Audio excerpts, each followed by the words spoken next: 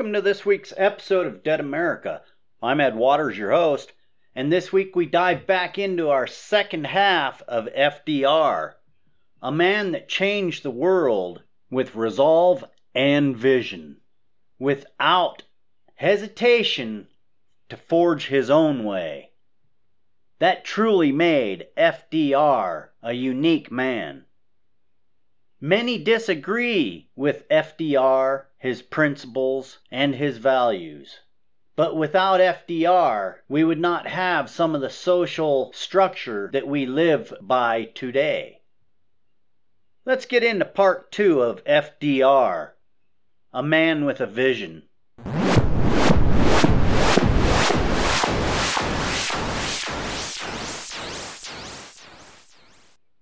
Faced with a dangerous world, confronting every man, every woman, and every child, with stern conviction and steady resolve, FDR brought America out of a point in time that many cannot understand truly. The world that FDR was involved in and helped shape and mold brought us to the point that we are today, a big industrial nation.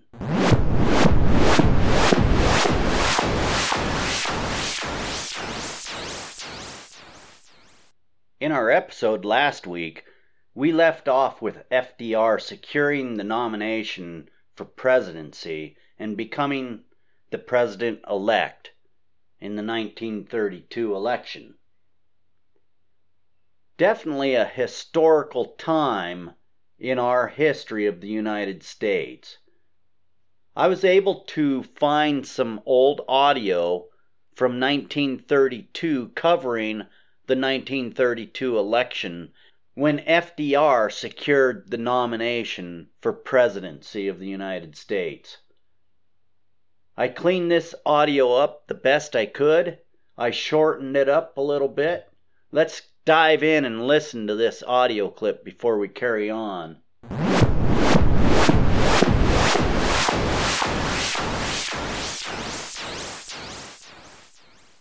The President began this campaign with the same attitude with which he has approached so many of the serious problems of the past 3 years. He sought to create the impression that there was no campaign on at all, just as he had sought to create the impression that all was well with the United States and that there was no depression. The present leadership in Washington stands convicted, not because it did not have the means to plan, but fundamentally because it did not have the will to do. And that is why next week the American people will register their firm conviction that this administration has utterly and entirely failed to meet the great emergency of modern times.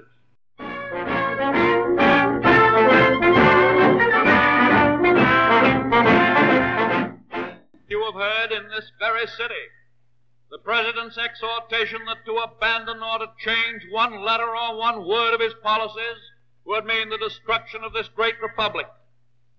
I have, I believe, avoided the delusion that this is a campaign of persons or of personalities. To indulge in such a fantastic idea of my own individual importance would be to betray the common hope and the common cause that has brought us all together this year.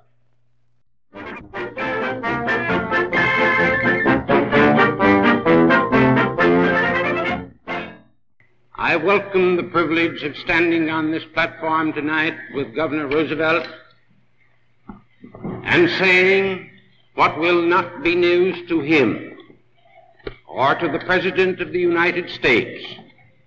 And that is that I support without qualification Roosevelt and Garner for the 2 highest offices in the gift of the United States.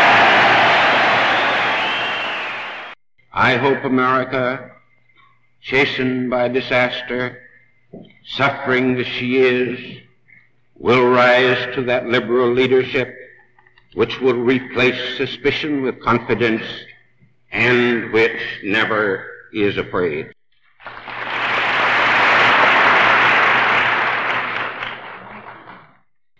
And speaking of being afraid, let me pay my respects to the threats, expressed or implied, which are now being used to influence our votes. There are more than 10 million of people out of work in this country. Some of them are in want and others threatened with it. Many have lost their homes on mortgage foreclosure. Others are threatened. Many have lost their farms. Others are threatened. And so we have millions of people sensitive not only to the conditions of today, but apprehensive of tomorrow. It is no time to make threats. And so I hope that in this election we shall get a true reflex by votes, uninfluenced by fear or favor, of the intelligence and of the intuitions of the great masses of our people. Broadly, I trust the intuitions of the many more than the assumed superintelligence of the few. Whoa, Bonanza lovers. Did you hear what he just said? Let's play that part one more time. Listen closely. Broadly, I trust the intuitions of the many more than the assumed superintelligence of the few. What we need is a full and free and honest indications of how the millions of this country feel inside themselves.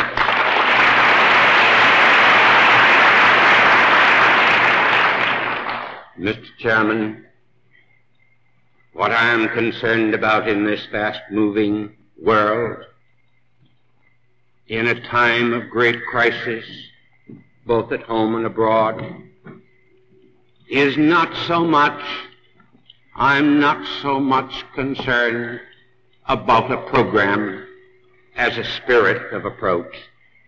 Not so much concerned about a mind as a heart.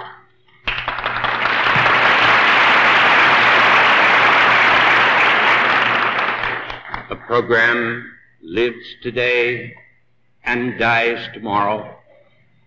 A mind, if it be open, may change with each new day, but a spirit and a heart is as unchanging as the tides.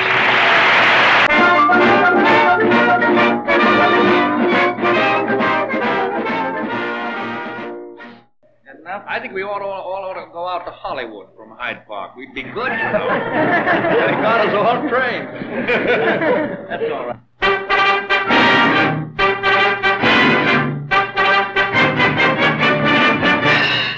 It looks, my friends, like a real landslide this time.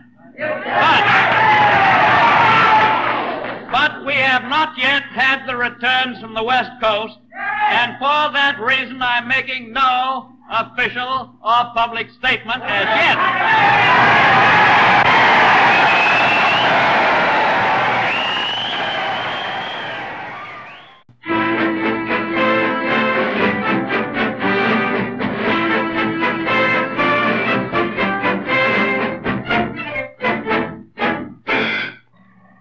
Well, Louis, it's all over now. These reports that came in during the evening were all fine and just what we expected.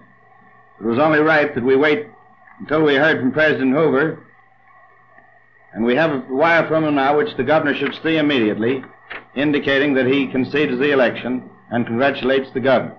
And I also received a letter a moment ago, or a wire a moment ago, from Everett Saunders, chairman of the Republican Committee, and he too extends heartiest congratulations. Now it's all over. Congratulations to you. Well, of course, Jim, when Saunders gives up, it's all over. But there's only one thing that worries me a little. How on earth did you manage to lose those 5 states? Well, that's something I'm anxious to know myself. Bad teamwork, Jim, bad teamwork. I am glad of this opportunity to extend my deep appreciation to the electorate of this country, which gave me yesterday such a great vote of confidence. It is a vote that had more than mere party significance. It transcended party lines and became a national expression of liberal thought. It means, I am sure, that the masses of the people of the nation firmly believe that there is great and actual possibility in an orderly recovery through a well-conceived and actively directed plan of action. Such a plan has been presented to you, and you have expressed approval of it. This, my friends, is most reassuring to me. It shows that there is in this country unbounded confidence in the future of sound agriculture and of honorable industry. This clear mandate shall not be forgotten, and I pledge you this, and I invite your help in the happy task of restoration.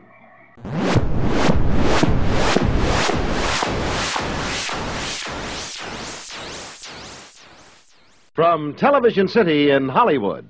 Boy, the way Glenn Miller played. Songs that made the hit parade. Guys like us, we had it made. Those were the days. And you knew when you were there. Dance for girls and men, women. Mister, we could use a man like Herbert Hoover again. Didn't need no welfare state. Everybody pulls his weight. G.R.O. LaSalle and great. Those were the days.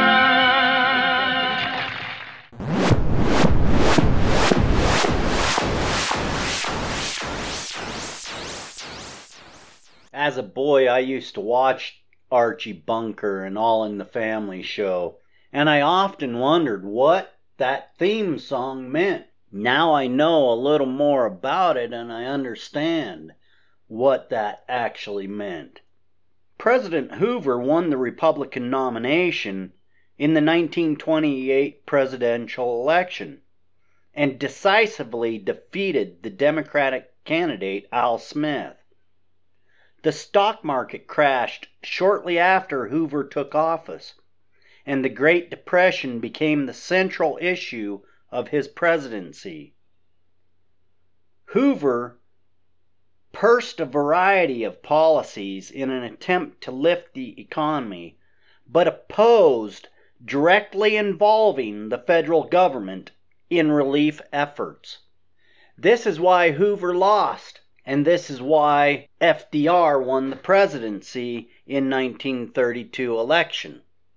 Economics can play a great role in deciding who becomes your president of the United States. And this is a decisive victory for FDR over Hoover because of the onset of that Great Depression.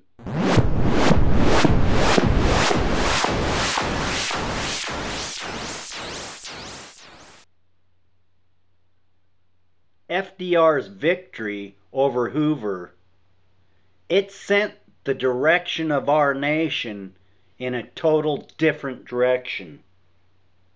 Since the 20th Amendment to the federal Constitution had not yet gone into effect, Roosevelt did not take office until March 4th, 1933.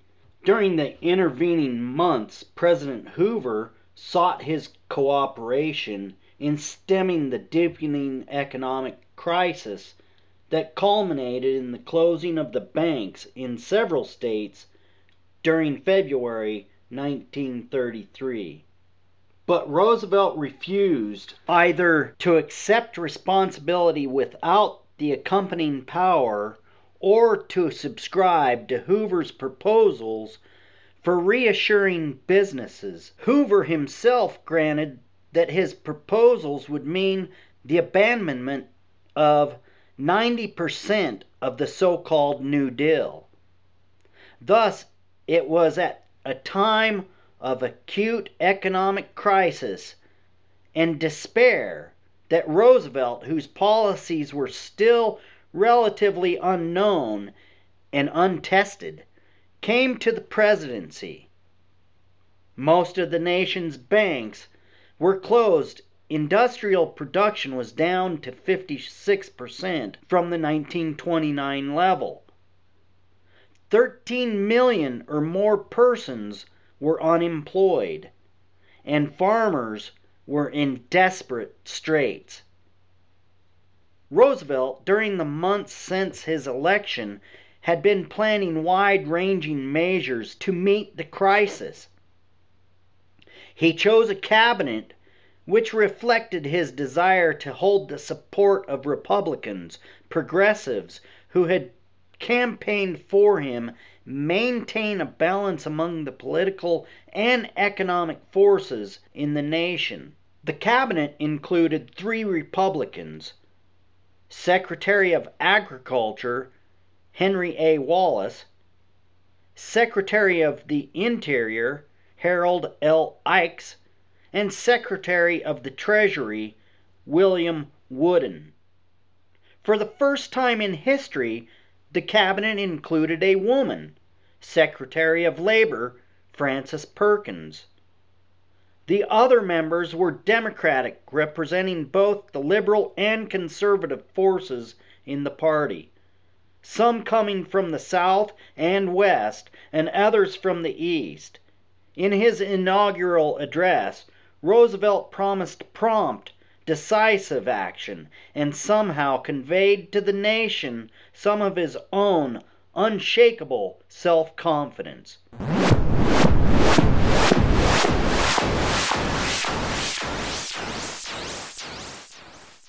The 100 Days. The prelude was the enactment of several conservative measures to inspire confidence among businessmen and bankers. First, Roosevelt ended depositors' runs on banks by closing all banks until Congress, meeting in special session on March 9th, could pass a cautious measure allowing those in a sound condition to reopen. In the ensuing 2 years, the Reconstruction Finance Corporation, the RFC, established in the Hoover administration, bolstered banks with loans and purchases of bank stock totaling $2 billion. Most weak banks had been eliminated and few survivors failed thereafter. Banking reform came later through the Glass-Steagall Act of June 1933, designed to curb speculation by banks and to establish, with Roosevelt's reluctant approval, the Federal Deposit Insurance Corporation, FDIC, guaranteeing deposits. The Banking Act of 1935 reorganized and increased the powers of the Federal Reserve System. In March 1933, Roosevelt redeemed 2 campaign pledges by introducing a program of drastic government economy and proposing legislation to legalize beer of 3.2% alcoholic content. By December 1933, the 21st Amendment had been ratified, repealing the 18th prohibition. The initial measures of the new administration helped to restore confidence in the economy, but did little to bring real recovery. It was only after their enactment that Roosevelt sent to Congress a series of measures and draft bills proposing the program that comprised the early New Deal. This program, proposed and enacted in approximately the first 100 days of the new administration, represented Roosevelt's effort as president to provide for all the diverse economic groups in the nation. He intended through these laws to bring quick recovery and to eliminate some of the causes of the Depression. The main emphasis in the early days of the New Deal was on the recovery, but some attention was also given to reform. First of all, federal funds were appropriated for the relief of human suffering. Congress established the Federal Emergency Relief Administration, FERA, and appropriated approximately $500 million for its operations. Roosevelt appointed as its administrator Harry Hopkins, who granted funds to state relief agencies for direct relief. Congress also established a Civilian Conservation Corps, the CCC, which at its peak employed 500,000 young men in reforestation and flood control work. Mortgage relief aided other millions of persons. Roosevelt consolidated existing farm credit agencies into the Farm Credit Administration, FCA, which in 2 years refinanced 1/5 of the nation's farm mortgages. The Fraser-Limkey Farm Bankruptcy Act enabled farmers who had lost their property to regain it. 1/6 of the nation's homeowners threatened by mortgage foreclosures were aided by the Homeowners Loan Corporation, HOLC, established in June 1933. Congress, in 1934, established the Federal Housing Administration, the FHA, to ensure mortgages on new construction and home repairs. At the time, Roosevelt cut back on public spending in order to balance the budget.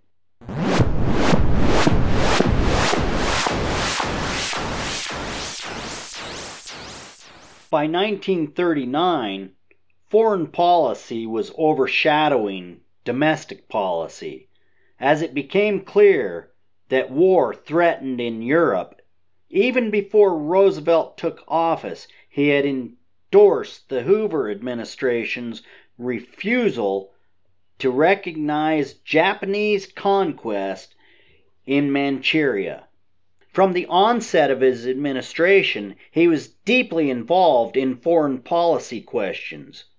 Most of these centered around the Depression. In the early summer of 1933, he refused to support international currency stabilization at the London Economic Conference. But by 1934, he had stabilized the dollar and had begun helping France and Great Britain to keep their currencies from being undermined by dictator nations. In November 1933, Roosevelt recognized the government of Soviet Russia in the mistaken hope that he could thus promote trade. Greater opportunities seemed to exist in negotiating reciprocal trade agreements with numerous nations, a program which begun in 1935. And in fostering more cordial relations with Latin American nations. In his inaugural address, Roosevelt had pledged himself to the policy of the good neighbor. When World War II began with Germany's invasion of Poland in September 1939, Roosevelt called Congress into special session to revise the Neutrality Act, to permit a cash and carry sales of arms. Through the quiet winter of 1939 and 40, this aid to Great Britain and France seemed adequate, and Roosevelt pressed Congress for only moderate increases in armament appropriations. With Hitler's sudden invasion of Denmark, Norway, and the Lower Countries, and the fall of France in the spring and early summer of 1940, Roosevelt and Congress turned to defense preparation, and all aid short of war to Great Britain. Roosevelt, convinced that the victory by Germany and Italy would be disastrous to the United States, even gave Great Britain 50 overaged destroyers in exchange for 8 Western Hemisphere bases. Isolationists who feared that these moves would involve the United States in war debated hotly with those who felt that national self-interest demanded aid to Britain.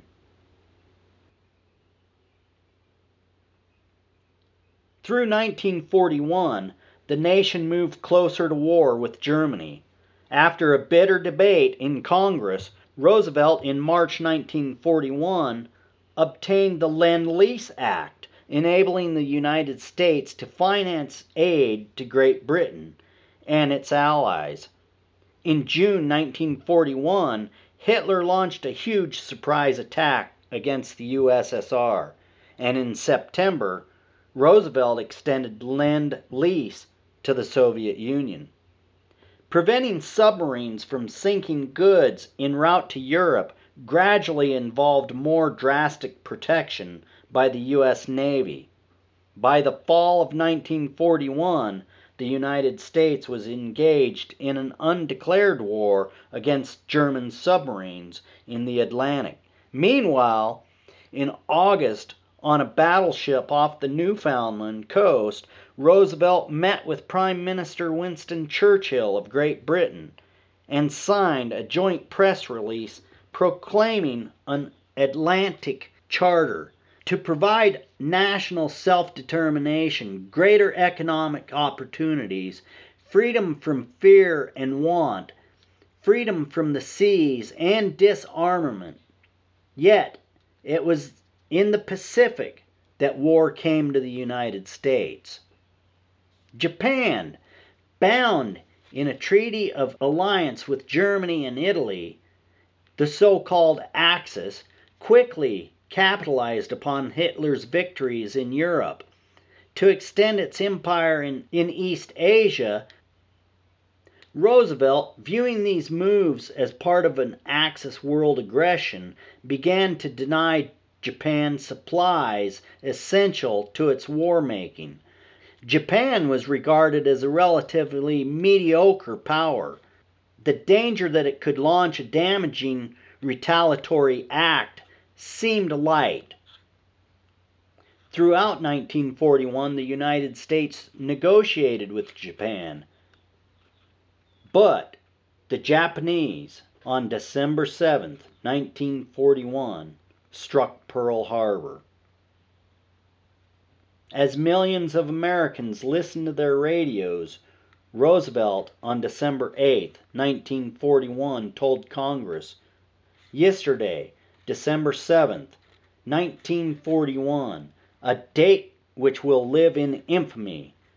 The United States of America was suddenly and deliberately attacked by the naval and air forces of the Empire of Japan. Congress voted a war resolution within 4 hours. On December 11th, Germany and Italy declared war on the United States."